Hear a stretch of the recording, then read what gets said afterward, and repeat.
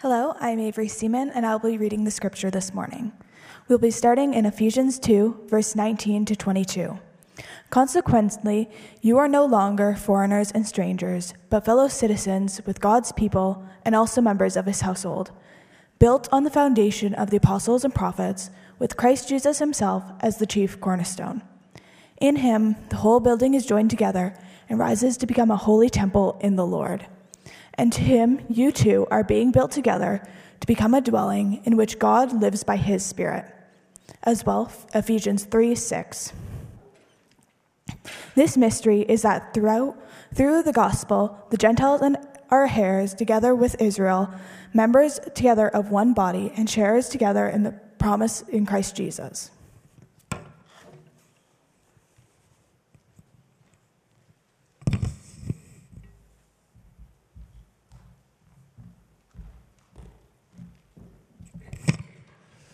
Good morning. Thank you, Avery, for reading the scriptures to us. I just want to make a couple of comments about. I'm going to be preaching in the series as well, but I want to make a comment about a funeral we had here on Friday. I just want to make mention that 9 people from our congregation showed up and made it happen and did the cleanup and getting things ready and served in the service, ushering and so on, for a family that was not connected to our church in any way that we know of, kind of heard of us via the grapevine and came towards Hillcrest looking for help. Very beautiful, God-fearing, God-loving young lady, 47 years old, died of cancer. She was on her journey since 2020, and Sheldon Varga and I were the first ones to kind of go and meet with her and just talk with her. She invited us to come to her house, and she wanted us to help her plan the funeral. And we hoped there wouldn't be one. We prayed there wouldn't be one, but God, in his sovereignty, allowed this lady to go home. And so on Friday, there was a little group of the family here, and there were a number of things during the funeral that were kind of made you tear up. And we didn't know how many people were going to come, but actually there was quite a crowd gathered in. But really, one of the highlights of that was the young one of her son is about 12. He's on a football team here in Moose Jaw, and the entire football team came in their outfit, and they sat right here. And I was watching from the back, and when the family was already in, and then the team came in, and the mom nudged her son and said, "Look," and the young guy looked over and kind of made his day. And I would just say, thank God for sensitive leaders of sports in our community that they would be a part of something like that. But I just want to commend our church family, those who were able to come and help. It was just a really good day. One of the interesting things, I don't think they're here this morning, is I don't see Noah here. I think he's away today. That's good. I'll tell something about Noah when he's not present.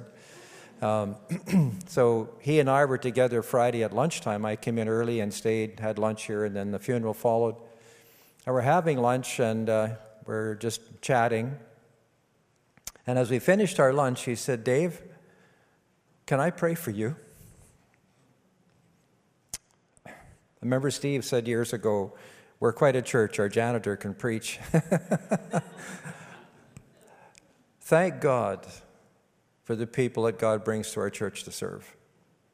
He blessed me. I think he helped me in kind of a difficult situation. And I was so thankful for his love and care. And it was just really, really something to experience that. And so bless him for that. I was thinking of this morning, we are praying, many of us are praying for our church family that there would just be this growing awareness of God as we love the Lord together and worship together.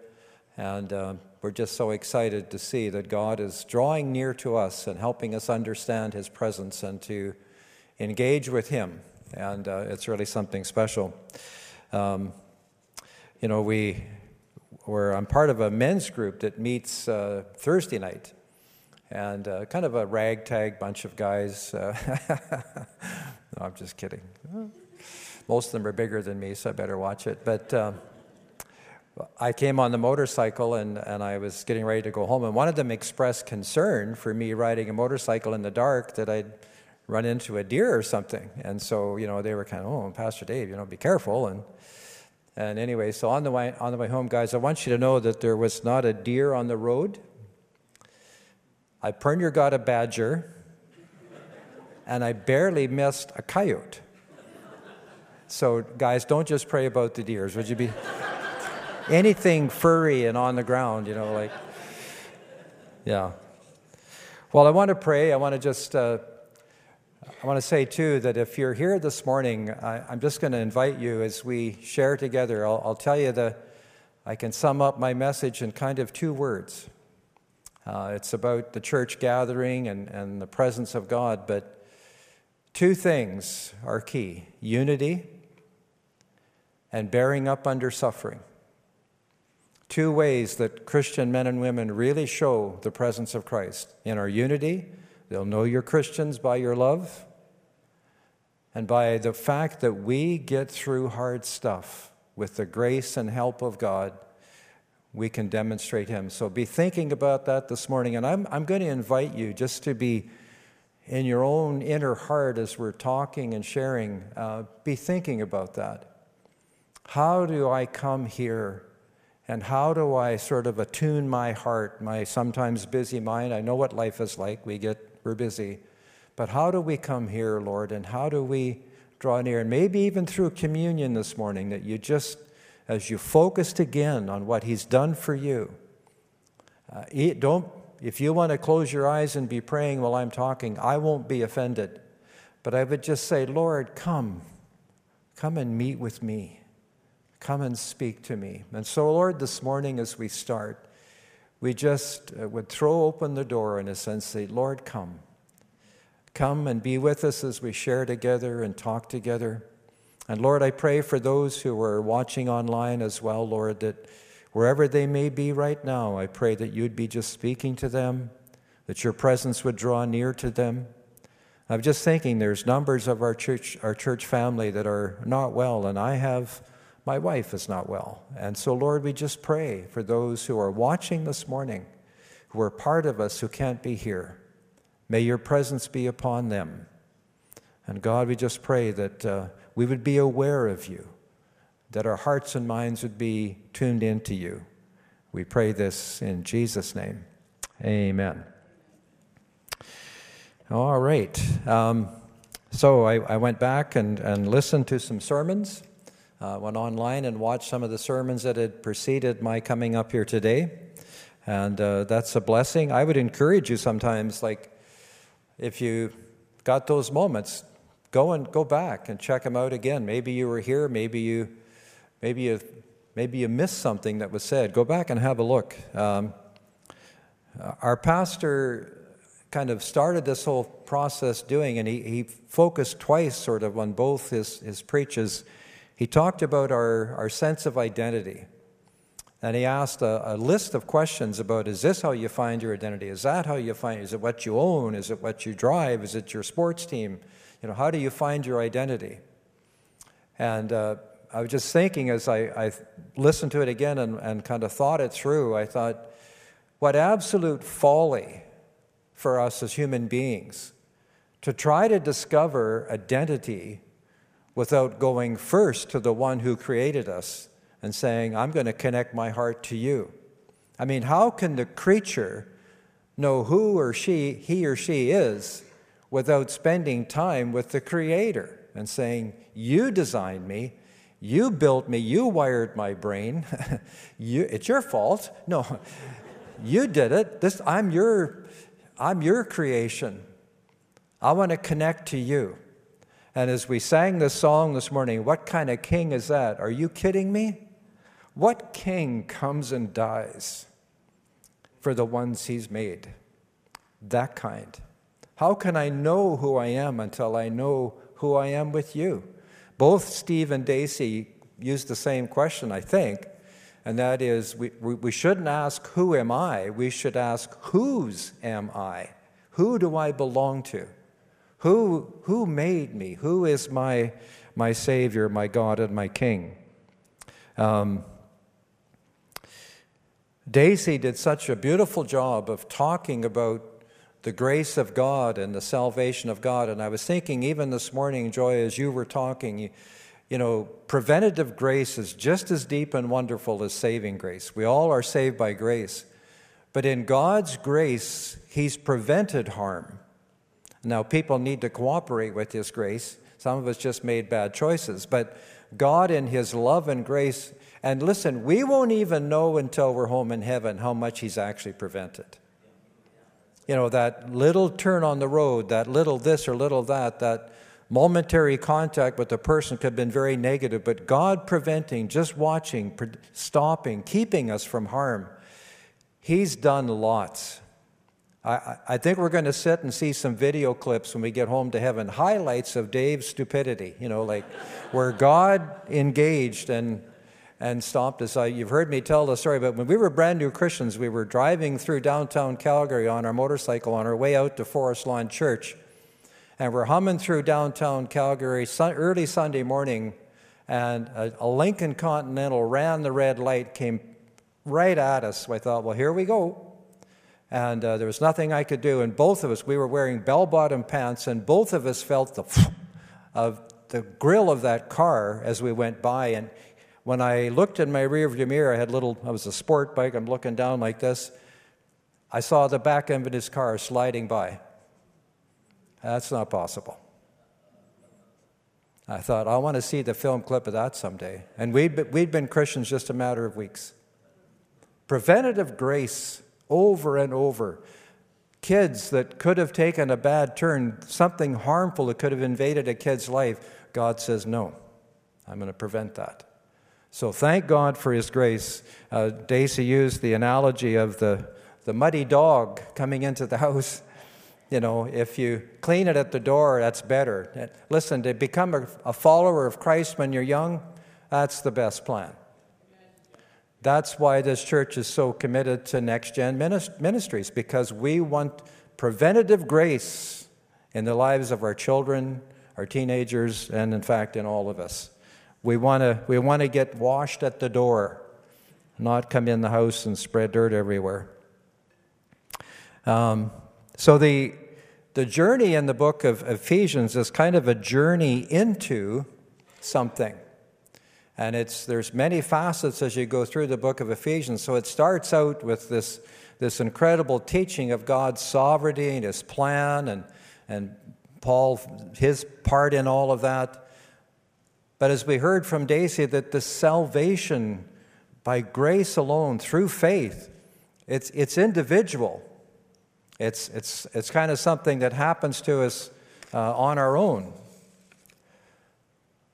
But then it starts to move into something different. And the individuals in God's plan are gathered together. Now, I don't know if you noticed in the verses that were read, but that word together just keeps, I think there's 5 or 6 times, pop, up it comes, together, together, together. And so our journey as Christians is not one that we do alone. Let me just read one of the verses that she shared.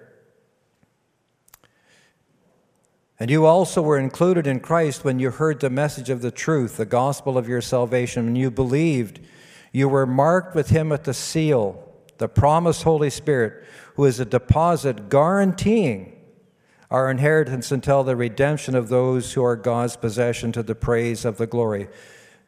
Steve talked about the truth, that God's promises are so solid. It's a guarantee, folks. We have a guarantee. God's begun something in us individually, but then He starts to lead us towards a journey together. And even in chapter 1, there's a hint starting to show up what that together will be. Ephesians chapter 1, verse 22 and 23. And God placed all things under His feet and appointed Him to be the head over everything for the church, which is His body, the fullness of Him who fills everything, all things in every way. And so it was read this morning, and I'm going to read it again. And I want you to do a couple things. Would you stand up? Thank you. You're not standing up for me, all right? And I want you to,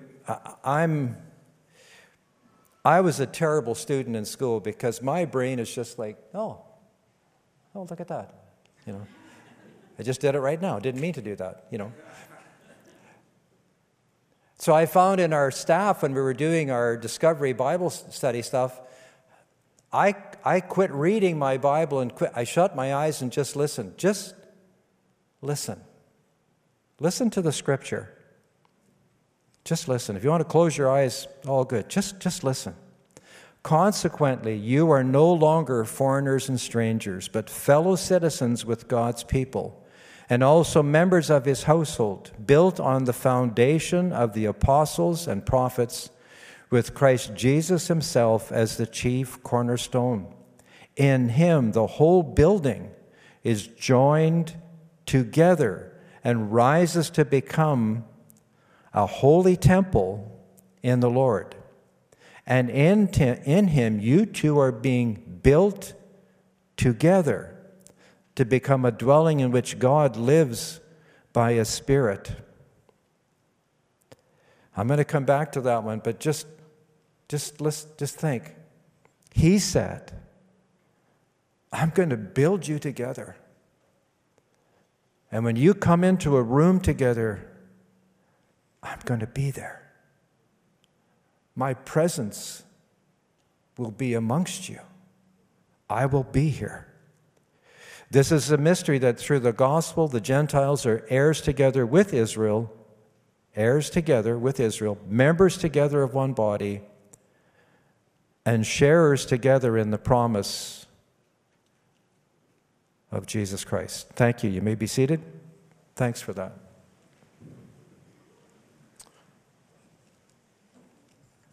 When we were doing the study of Romans, this was touched on. It shows up here again in the book of Ephesians, that one of the great works of God is to be taking people of diverse background, diverse culture, languages, skin color, you name it. And he just said, I'm going to do a miracle. I'm going to bring these people together. You want to have a blessing, and this isn't for the nice old people. This is for anybody. I'll just challenge you. On Prime, Amazon Prime, there is a documentary called Billy Graham, Extraordinary Journey. I challenge you to watch it. One of the things about Billy Graham, he was what he was. He was an amazing guy. He preached the same gospel from the beginning to the end of his life in ministry. Same message, simple, clear, cross of Christ pays for human sin, you can be saved by faith. He just stayed with it. But one of the things he did when he was in the 50s, in the early 50s, I think it was, he was doing a crusade in like Alabama or Georgia somewhere, and the audience was segregated. They were going to segregate the colors and the white, so they would sit in separate places, and he saw that and he said, no. And he went to the head usher. He said, please go and take the ropes down and take the signs down. And the guy said, I won't. Billy Graham went off the platform, went down and took him down himself. He said, you sit wherever you want. The idea that you can bring people who actually were living in a hate-filled environment and say, you're going to become the people of God together, that's one of the great miracles of God. And the thing of it is, too, even in our culture, and even in our world, it's a miracle when we get along, right? It is. We're human beings. We have preferences and hobby horses and whatever. So when we get together and have unity, it's a miracle, but that's God's plan. So this letter that was written 2,000 years ago to the Ephesians actually has principle and truth for us all these years later. So when God says, I'm going to take two groups and make them one, I'm going to bring people together, sometimes there's, we use the phrase here, sometimes it's kind of like this is our dream or our hope, but they would be able to be a bridge church where people with diverse backgrounds and preferences and awareness and so on can come together and love each other enough to make it work. It's like a marriage. You got to make it work. Sometimes you got to, we got to find a way forward. We will do that. So the truth of this unity is timeless, and it fits even here. I want to say this. This idea of unity is really something special. I think it's far more special than we often think. There's two ways you can get people together. One is to make them conform. Conformity. We will all dress the same, we will think the same, we will believe the same things, we'll even drive the same kind of car, whatever. Like, it just forced people to be like everybody else. I was part of the Brethren in Christ for years, and back in the early days of BIC, Brethren in Christ, they came out of Pennsylvania, Susquehanna River Valley near Harrisburg in Pennsylvania. That was their birthing point. And back in the 50s, when they went to church, all the men wore the same black suit. Looked like the Amish. And they would actually even part their hair the same. I'm doing it. You part it in the middle, and that wasn't a joke, actually. I was doing it. So insensitive. But they also drove black cars. They all drove black cars. Color was frivolous. And in their houses, there could be no outward adornment on the houses. And they thought that would create this brethren unity that they sought, but they realized that's not going to be the source of our unity. Their source of unity was when they had communion together. They called it the love feast. And they said it was so hard, and they used to wash each other's feet. It was hard for us to hold grudges while you're washing that person's foot. So you do what you do to have actual unity. It's not going to be conformity. And thank God it's not. Wouldn't that be boring? It would be. And it doesn't create what God seeks. Unity is a matter of the heart. It's a matter of attitude, of obedience to Christ. It's driven by love. Conformity is an issue of creed, of culture, non-essential dogma, control, and it reeks of a cult. When you're in a movement where you're told you have to all do exactly the same thing, you should walk away. That's not godly. That's human manipulation. Now you say, well, what are some of the essentials? Well, yeah, there's some that are just obvious, and the ones that are real are obvious. Salvation found in Christ, yes. His sacrifice on the cross, yes. For all human sin, yep. Bible's the authoritative Word of God. Billy Graham, by the way, went through a crisis of faith early in his ministry where intellectual scholars were questioning the validity of Scripture. And he went away by himself and he said, God, do I stand on this book or should I start to become more modern? This was back in the 40s. And he had a real encounter with God and he said, that's my book. That's my word. And he built his life. If you listen to him preach, the Scripture says, the Scripture says, the Scripture says, that's what he kept doing. He said, that's the authority. So that's an essential truth. It's not about control. That's just the truth. The holy work of the Holy Spirit, Father, Son, and Holy Spirit, creation, the origin that God created, the second coming of Christ. Yeah, those are essentials. But even how we interpret some of that there'll be flavor to it, which is colorful. But the style of service, the expressions of the engagement with the Holy Spirit, here's a good one. Thank God this day is shifted away. Vax or non-vax? Boy, that rocked a few churches. Of course, it never affected us because we were better than all of that. Eschatology, how is Jesus coming back? What's that going to look like? Church government? They may be important, but they're not essentials. The call is for grace-filled unity, based upon the absolute truth and centered on the person of Jesus. Pastor, you had me in tears. I know what you were feeling. It's about Him. It's just all about Him.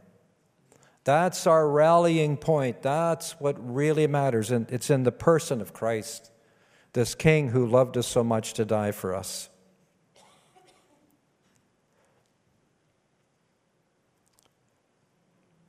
Making a group of people who are separated by all kinds of walls and barriers and hostility. I'm kind of reading here in the scripture. I think it shows up. It says, "For He Himself is our peace, who has made the two groups one, destroying the barrier, dividing wall of hostility, setting aside in His flesh the law with commands and regulations. His purpose was to create in Himself one new humanity out of the two." It was Jew and Gentile, but you can put all kinds of groups into that, and it fits the same way how we get divided as people. But I'm going to drop down to verse 19. This is chapter 2. "Consequently, you were no longer foreigners and strangers, but fellow citizens with God's people, and also members of His household, built on the foundation of the apostles and prophets, with Christ Jesus Himself, chief cornerstone." And then when I got to these next verses, I got messed up. It suddenly hit me. "In Him the whole building is joined together and rises to become a holy temple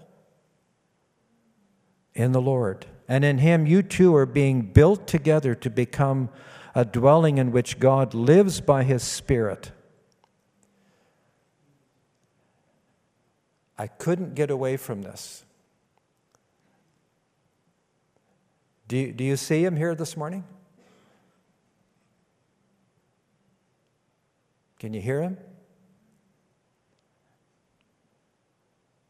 Can you feel Him? Is He here? He said, "You gather, I'll be there." When we come together in unity, He dwells. There's kind of a subtlety in God's journey with us. He said, "I'll never leave you, but if you get some of this stuff right in your heart and in your attitudes, I'll dwell with you." It's like He comes closer. I don't think He moves. I think we do. I think barriers and walls and unawareness, that starts to fade, and we start to, "Oh, God, you're here." We become aware of the truth that He's present. And we begin to do something that is high value to us. We begin to experience it. The Christian faith is not just stuff written in a book. Though we thank God for the book, it's an experience. It's a relationship that you can know and feel and live in. We don't live by feelings, we live by standing firmly on truth, but that truth points us to experience. It says, "Come." What did Jesus do when He was on earth? The one who set the example. He would leave everything and go into the desert and do what? Be with His Father. He said, "Do what I do. Go and be with the Father. Come and gather with the Father." The language speaks of the tabernacle, the holy temple. That was in Jewish thinking. They had that Temple of Solomon in Jerusalem, but before that they had the tabernacle in the wilderness where the presence of God manifests itself visibly, and you could probably also hear it because it was a flame, a tower of flame in the night. Come on, I mean, this is a group of human beings like you and me. We'd be like they were gathered around the the tabernacle in their army, in their camp, all set in their places. But if they walked outside their tent and looked towards the temple, what happened? They saw a pillar of fire in the middle of the night. And God was saying, I'm here. I'm here. Enemies of my people, check it out. I'm here. You want to mess with this? God said, I'm here. And in the daytime, it was a pillar of smoke.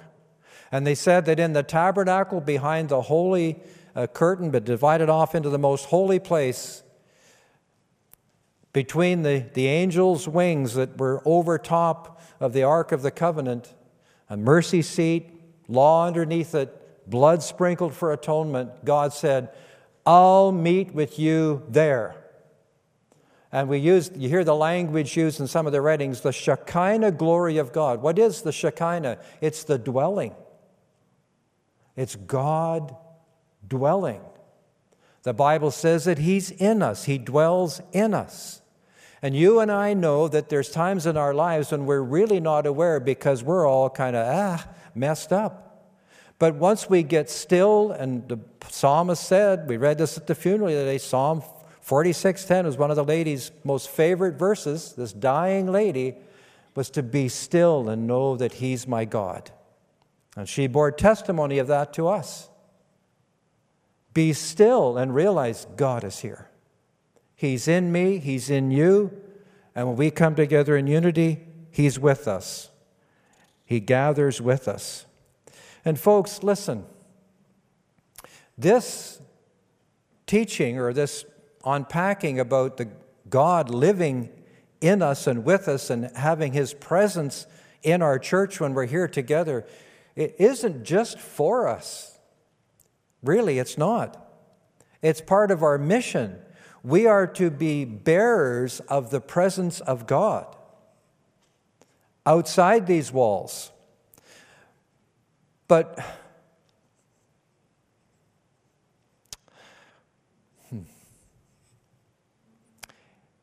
if we invite somebody to church, and if you're here this morning, maybe this is your first time. I don't know if that's true or not. But if you're here, maybe somebody invited you, listen to me. I'm far more interested.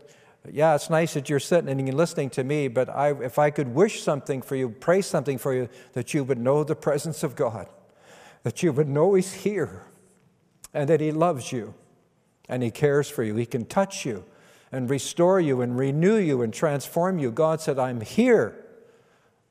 Pay attention to me. I'm here and I love you. I want to work in your life. The presence of God, the dwelling place of God. In the Old Testament, I'm not going to go through those scriptures now for sake of time, but it's just incredible to read what He put in the Old Testament was there for a reason. He said, I want to show you something about me. And you're living in a different time. You're living on this side of the cross, but He said, my presence is still the same. Whether I show you that pillar of fire or flame, that's up to me. And throughout church history, there's been things written down, stories told about people seeing something of the presence of God. It starts in the book of Acts, by the way, in Acts chapter 2. It talks about pillars of fire that were seen above these people's heads and the sound of a rushing mighty wind. That's in your Bible, right? After the cross, God manifests Himself by the Holy Spirit. And there are other things that follow in the book of Acts. The Apostle Paul saw something. It got his attention. There was a revival in Indonesia years and years and years ago. And a church that was the center of the revival, outsiders said it looked like the building was on fire. It wasn't. It was God. Ben Kirkpatrick took me on a tour of the campus outside of North Battleford. That was the latter rain movement that started in there about 1940-something. And they did this. Sure, human beings are human beings. But in one of the rooms, they said in that time when the Spirit of God came upon them, that this room, there were visible clouds in the room of the glory of God. And in years later, they painted clouds on the ceiling. Now, you say, well, Pastor Dave, no, listen, it's not about the manifestation. That's the human stupidity of it all. We get caught up with seeing this or seeing that. We try to reproduce it. No. God is a sovereign God. Some of you could, if we could hear all your stories, some of you would say, it's like I heard a voice and God said to me. Right? God speaks. God reveals as He chooses to. But it's not the manifestations, it's the promise of His presence. He said, I'll be with you. And sometimes in our weakness, He knows He's got to go a little bit further to make sure that we understand that He really is on our side. We are now the tabernacle. We now carry the glory of God in us. But this is from Corinthians, just to kind of keep us in perspective. 2 Corinthians chapter 4, verses 6 to 11. For God said, let the light shine out of the darkness. He made His light shine in our hearts to give us the light of the knowledge of God's glory displayed in the face of Christ Jesus. But we have this treasure in jars of clay to show that this all-surpassing power is from God, not from us. Now, here's where the suffering, I said unity, suffering. For the church, for the Christian to really show the glory of God, we're going to show it sometimes the very best in suffering, when we suffer. When we are hard pressed on every side, this is Paul's writings, but not crushed, perplexed, struggling with questions we can't answer, but not in despair, persecuted, but not abandoned, struck down, but not destroyed. We always carry around in our body the death of Jesus, so that the life of Jesus may also be revealed in our body. For we who are alive are always given over to death for Jesus' sake, so that His life may be revealed in our mortal body. We have a treasure inside, and sometimes God's got to break the outside to let the inside show.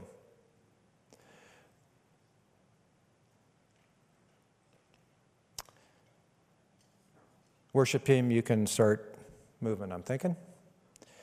I was watching a TV program, and it was a guy was being interviewed. It's an Englishman.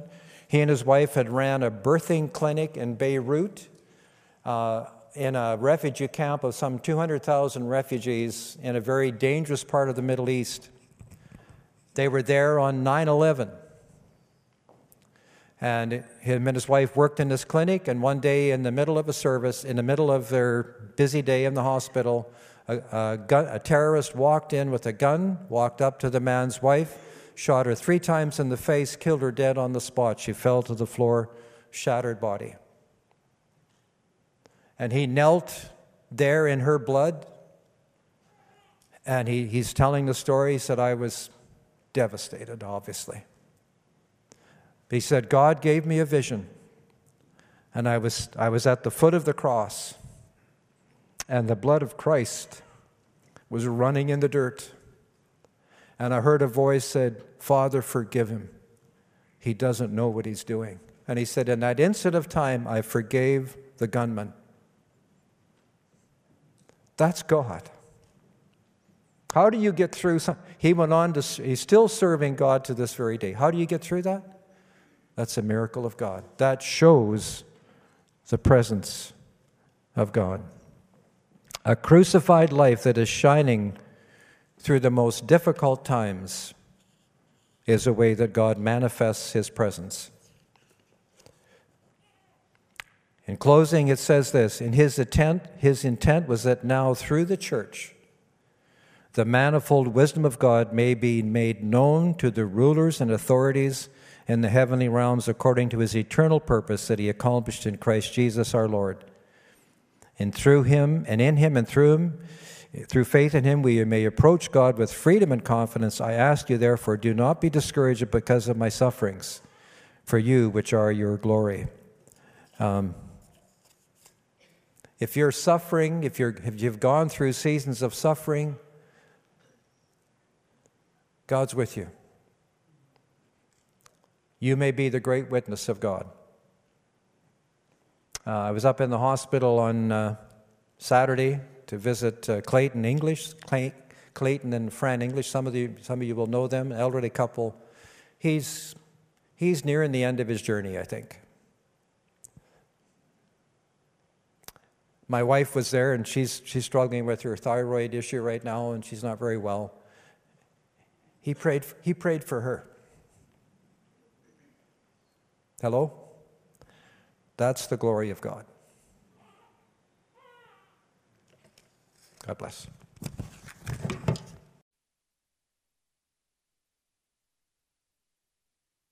You stand and sing with us.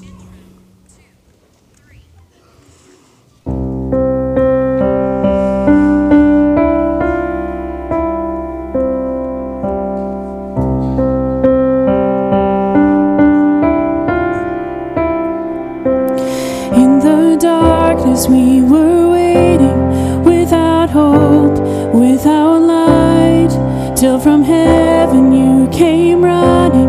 There was mercy in your eyes to fulfill the law and prophets. To a virgin came the word, from a throne of endless glory to a cradle in the dirt.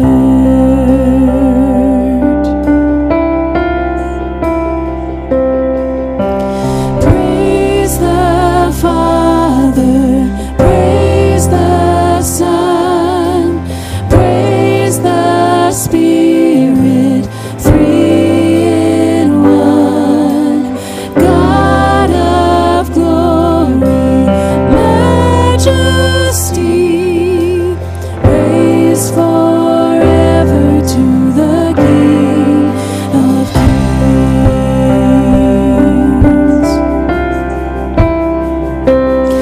To reveal the kingdom coming and to reconcile the lost, to redeem the whole creation. He did not despise the cross, for even in your suffering you saw to the other side, knowing this was our salvation. Jesus, for our sake you died.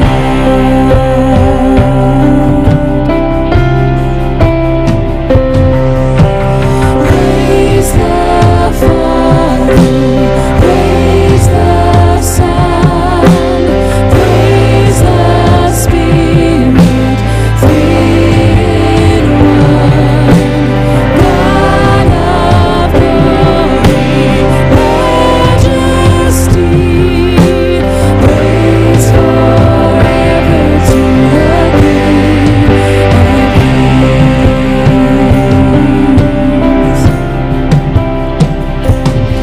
And the morning that you rose, all of heaven held its breath, till that stone was moved for good, for the Lamb had conquered death, and the dead rose from their tombs, and the angels stood in awe, for the souls of all who come to the Father are restored. And the church of Christ was born, and the Spirit lit the flame of this gospel truth of old shall not be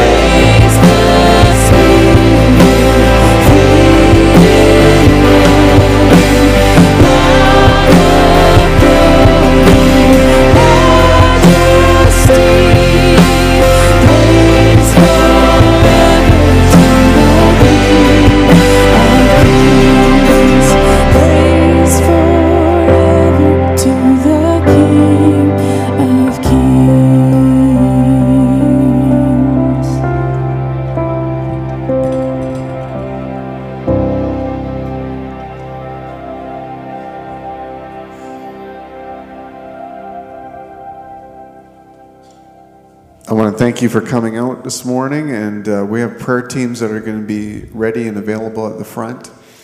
Dave talked about the miracle of unity when we're so different, when we disagree on so much. That's a miracle of God, and I pray that you would experience that in your life. I pray for the miracle of bearing up under suffering.